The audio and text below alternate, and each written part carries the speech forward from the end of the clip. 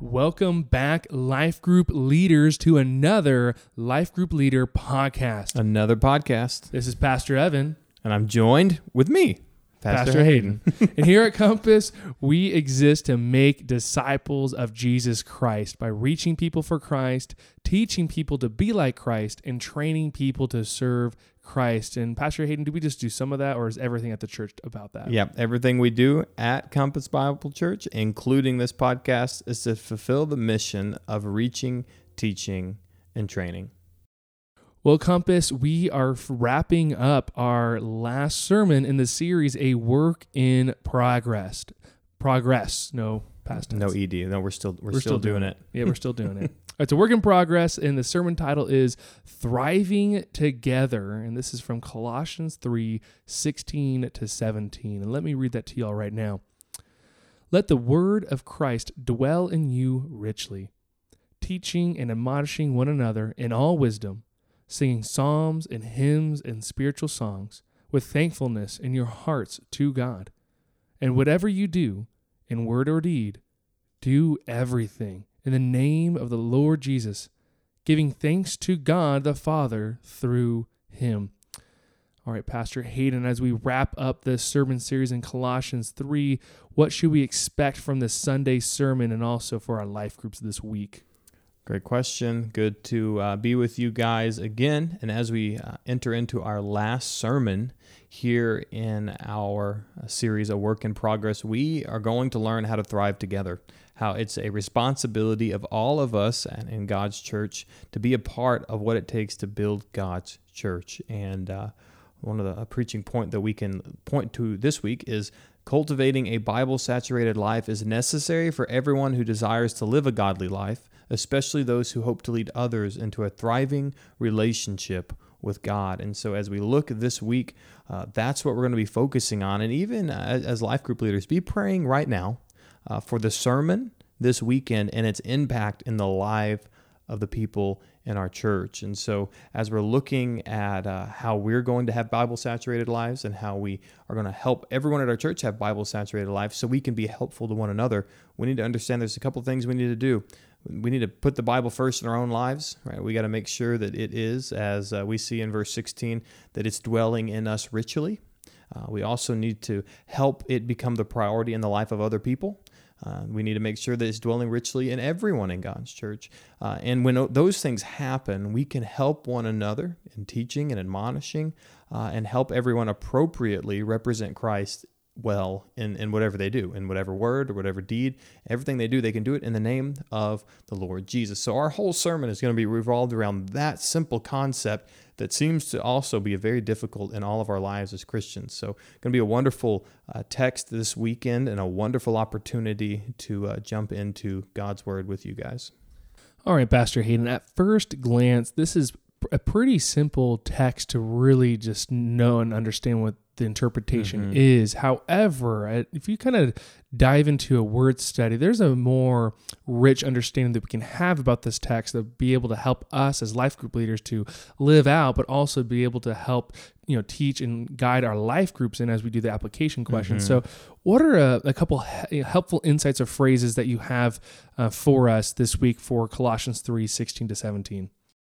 For sure. I know I'm going to say a lot of this in the sermon, so I'll try to give some helpful insight that isn't too repetitive for this weekend. But if we look at the word dwell, that is so important. It's not only the second person imperative here that's telling us that this is what we have to do, and it's let the word of Christ dwell in you richly. And that means that's where it is located, that's where it resides, and that's where it is always found. I want you to think there's lots of different illustrations you can do with this, but if I am looking for oil, and I'm an oil company, and I'm going out there, I'm looking for the place where the oil dwells, where it is richly found, and then I'm going to drill in there, and when I drill in there, what's going to come out is what's in there. And that is the oil. And in our case, that oil should be the very word of God. When I drill into your life and I drill into your heart, the word of Christ ought to be what is oozing out of you. And so, what we're saying is, man, we need to hit the mark. And when we hit oil, that is the word of Christ in our life, it's just going to be pouring out. So that means no matter who we're talking to, no matter what relationship we're dealing with in our life, whether it's our kiddos, whether it's our spouses or our boss at work or our coworkers, whenever they get into your life, whatever you're talking about comes out of you, they're going to understand what is dwelling in you because it's coming out of you. And so that dwell is so important, and it's a very rich word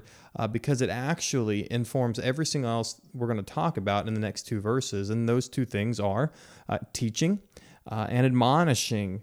That is didasko, right? Teaching and admonishing, nutateo, okay? And this is something that we're supposed to do to one another, right? Let Christ dwell in you richly, teaching and admonishing one another. And the only way we're going to do those things well is if the word of Christ is dwelling in us richly.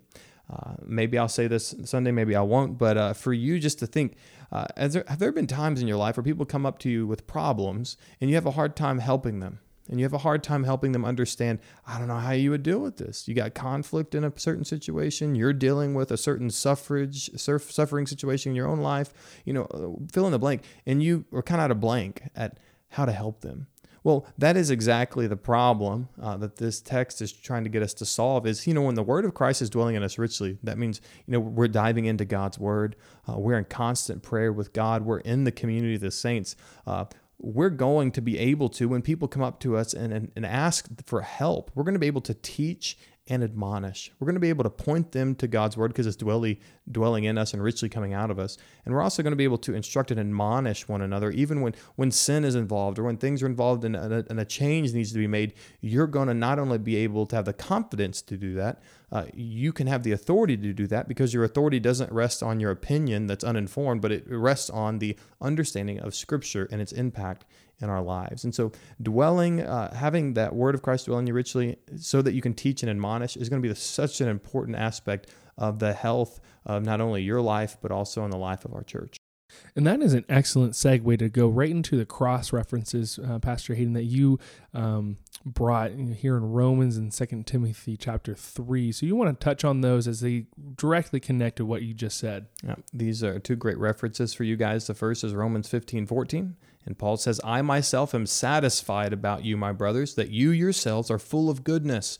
They're not good in and of themselves. They have the goodness of Christ, right? What is dwelling in them is the word of Christ. So they're full of the goodness of Christ, and they're filled through that being full of Christ, the word of Christ, they're filled with all knowledge and able to instruct one another. It is pivotal that we as a church understand that we have to be instructing one another. It's not just the job of the pastor. Is it the pastor's job? Is it the responsibility of the office of overseer? Yes, of course, but it's the responsibility of all those in God's church to be able to, because we're full of goodness, because we're filled with the knowledge of Christ, to be able to instruct one another. So we need Bible-saturated lives for those things to happen. And here's the authority in which we can rest the instruction and the wisdom and the teaching. 2 Timothy 3:16 and 17. We talk about this a lot because we have to understand this, or we're always going to be afraid to give counsel. We're always going to truncate what the Bible says if we don't understand this one thing. All Scripture is breathed out by God and is profitable. So all of it, every single piece of it is profitable for teaching, for reproof, for correction, and for training in righteousness. And for what reason? Verse 17. That the man of God may be complete, equipped for every good work. And so there's purpose behind the teaching. There's purpose behind the admonishment. There's purpose behind being full of the word of Christ. And that is so that we may be complete and equipped for every good work. And so that's really what we're going at this weekend and what we should be going for in our life every single day. We're here to be equipped for every good work, and it's going to take all of Scripture, and it's going to take teaching, reproof, and correction, and training.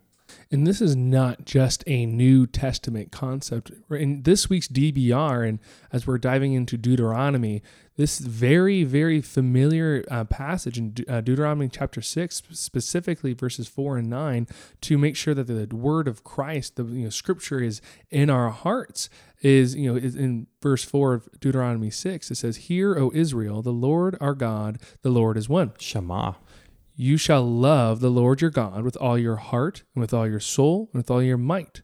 And these words that I command you today shall be on your heart. You shall teach them diligently to your children. You shall talk of them when you sit down in your house, when you walk by the way, and when you lie down, and when you rise. You shall bind them as a sign on your hand, and they shall be as frontlets between your eyes. You shall write them on the doorposts of your house and on your gates. And what God is telling Israel right here is that my word should be in you so much that it almost be like it's on your hands, not physically, but what your hands are doing for work are just a natural outflow of what God's word is in, how God's word is stored in your heart. And the frontlets between your eyes is what you're thinking, because the word of God is so saturated in your mind, it's just naturally thinking about his word. And then the doorposts of your home, meaning you are so Bible saturated that when people look at your house, they see a house that is submitted to God and that they love God. And if you actually go to Israel and you hang out with any Orthodox Jews, you're going to see a couple of things that are interesting when it comes to these verses, which are called it's called the Shema here, and this is something that all Jews would know, especially then, and all Orthodox Jews and people who are practicing. But even when they say these things, you shall bind them as a sign on your hand, and they shall be as frontlets between your eyes. They have these things even today. If you go to Israel, called phylacteries, and they bind them around their heads, and on their foreheads, they literally have the word of God in these phylacteries and wrapped around their arms. And if you go up to their homes, there's a little slip there at the front of their home, and they have the Torah even attached to their homes. And so they took the Shema and they took it literally. And no matter where they go, they have the very words of God all around them. And maybe we don't need phylacteries or pieces of the Bible, attached to parts of your house, but maybe you do, right? Maybe we need to be a little more practical in the way that we take the Shema seriously in our own life about how we're going to make sure that we are saturated with God's word. And also, Compass, this is a great reminder of what Jesus said. Out of the overflow of the heart, the mouth speaks. And so, what do our words say? Are we so Bible saturated that we naturally say things of God's word, or are we just so not Bible saturated and we just say whatever's on our mind? And so, good test to see where are you in your sanctification in this regard of the word of Christ dwelling in you. See, what am I saying to people, to my spouse, to my kids, to my bosses, to my friends? And so, and Pastor Hayden, one more thing about that text with singing, is Paul referencing that this is a natural overflow, or what is he talking about that aspect? Yeah, that's a good point. We're talking there in verse 16. It's very interesting when when I look at verses 16 through 17, it's not just talking about the work of the pastor, but it's very interesting how verses 16, especially 16, really inform kind of the way that we even have corporate worship these days. Let the word of Christ dwell in you richly, and we're teaching and admonishing one another in all wisdom. Well, that sounds like a sermon, and it sounds like what we do in church. And then we're singing psalms and hymns and spiritual songs with thanksgiving in our hearts to God. That's really the kind of gist of what we would call a church service. But the point here isn't necessarily that there is singing going on, or that, we always have to be singing, but it is really the overflow of the thankfulness of God in our hearts. When we get excited, and maybe when you have a lot of joy in your heart, you just start singing, right? We see it in poetry. You may even see it in your own life. When you get really enthralled in joy and in enjoying things, you will just burst out in song. Well, the bursting out in song is really a pointing towards what are you singing about? Well, I'm thankful in my heart to God, and it comes out in song. So it's really the disposition of someone who has the word of Christ dwelling in them richly. That's going to be at least a outward reflection of the thankfulness that they have to God. All right, Pastor Hayden, when we lead our life groups this week, what is the direction you want us to make sure that we are going with the application questions this week? This is a great week for opportunities to help your group practically when it comes to creating and maintaining good Bible reading habits. And it's not just checking the box. Even as I often am talking to people, even in counseling, what we want to make sure that people understand, it's not checking the box. It's understanding a couple of things about Scripture, that it's living and it's active and it's breathing, right? And it's penetrating our lives to the deepest depths. And then we have the Holy Spirit within us who is exacting change in our lives. And so God has created His Word to then come together and interact with God's Spirit. And those two things that are working in our lives are going to be those things which conform us and exact the change in our lives that we pray for and that we hope for. And it's called sanctification. And so it's both those things working in concert. And I say things, I'm not just talking about a thing, because it's the Word of God, right? And the Word of God, you need to do a study through Scripture. It means so many different things, but here we're letting the Word of Christ. So this is the very words of Christ. And the words of Christ are going to be entering into our lives, which in our lives, in our souls, in our bodies, we have the Holy Spirit of God who lives in us, and He is working in us to help us with a lot of things. And a lot of those things are righteousness and judgment and sanctification and sin. And so both of those in concert together is going to do the work in our lives and compel us to be godly and to be building godly lives. And so it's not a checkbox. Then that's just the ingredients of living a godly life. And if I have to check a box to make those things happen, then so be it. But it should never be the kind of checkbox rote type of lifestyle that I'm living to just do what I'm supposed to. I'm pleased to do those things because I love God. You know what I'm saying? I know what you're saying. All right. But do that in your group this week. Help your people understand the importance of these things and how it works together to help us grow in our relationship with God and even grow in our own sanctification. All right, Pastor Hayden, what resources do we have for our life group leaders this week? I feel like we're just giving them like a giant library that's going to look like they're going to have a great library. Beauty and the Beast status right now. It's going to be great. Eventually, your libraries will be massive if they're not already. Two, I'll give you, and Pastor Evan will give you one or two. Number one is Why the Bible by Mike Fabarez. That's be a good one for you. It's just a very simplified volume of why we have the Bible. And then another one that I like is 7 Reasons Why You Can Trust the Bible by Erwin Lutzer.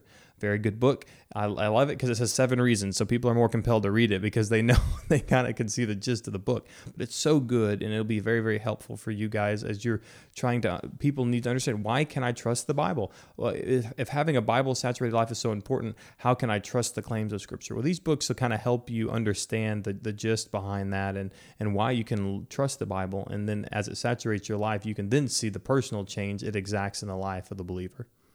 And sometimes you're going to have the question yourself about, okay, how did we get the Bible? And people are in your life group are going to ask this, and people in the community of like, how did we really get the Bible? And there's a great book called How We Got the Bible by Timothy Paul Jones. It's a very easy read. It's a great read that does a great job summarizing in a 30,000-foot view of the history behind how we got the Bible. And it's important for us to understand that so that we understand it ourselves so that we can also trust it. But then the other book by Sinclair Ferguson is, From the Mouth of God, Trusting, Reading, and Applying the Bible. And so we know where it comes from. We have reasons why we should trust it, and we know it's from the mouth of God. So let's trust it, let's read it, and then we want to apply it, because the word here in the Shema doesn't mean just listen. It means to listen and obey. And so that's why these resources will be helpful for you to better help lead your life group to not just read the Bible, but to read it so that they can obey God. And remember, these resources are for you, but they're also for you to share with your life group. It's so that you can be a leader in such a way that you're equipped to help them with more resources that might be helpful for them. Absolutely. All right. As a reminder, life group leaders, if you have not gotten the new book that we will be reading together, Gotten. Is that a word? Gotten? Received, obtained. Spiritual Leadership by Oswald Sanders. If you did not get your copy yet, please email me or Linda or Pastor Hayden. We have those copies, because next week, Pastor Hayden, what are we going to do? We're going to be looking through chapter 1 of spiritual leadership. And during this time, right here, when I'm speaking through this segment of the podcast, we'll be going through that together. So make sure you've read chapter 1. Make sure you've answered the questions, the application questions there on the back. And then we'll go over it. And we pray that this will just be undergird your training as a life group leader here through the podcast. And so we hope and pray that it's an encouragement to you, and it's a help and a partnership of stewardship for you as we help you lead your life groups well. So we have some announcements. Pastor Evan, can you give us some things we can be looking forward to? Well, first off, we have a prayer night this Sunday Oh, man. at 5 p.m. Come at on. the church building, 2415 2415 Lifehouse Industrial. Drive. That's where we're meeting, right there at the church building. And we want you guys to be there. It's going to be dusty.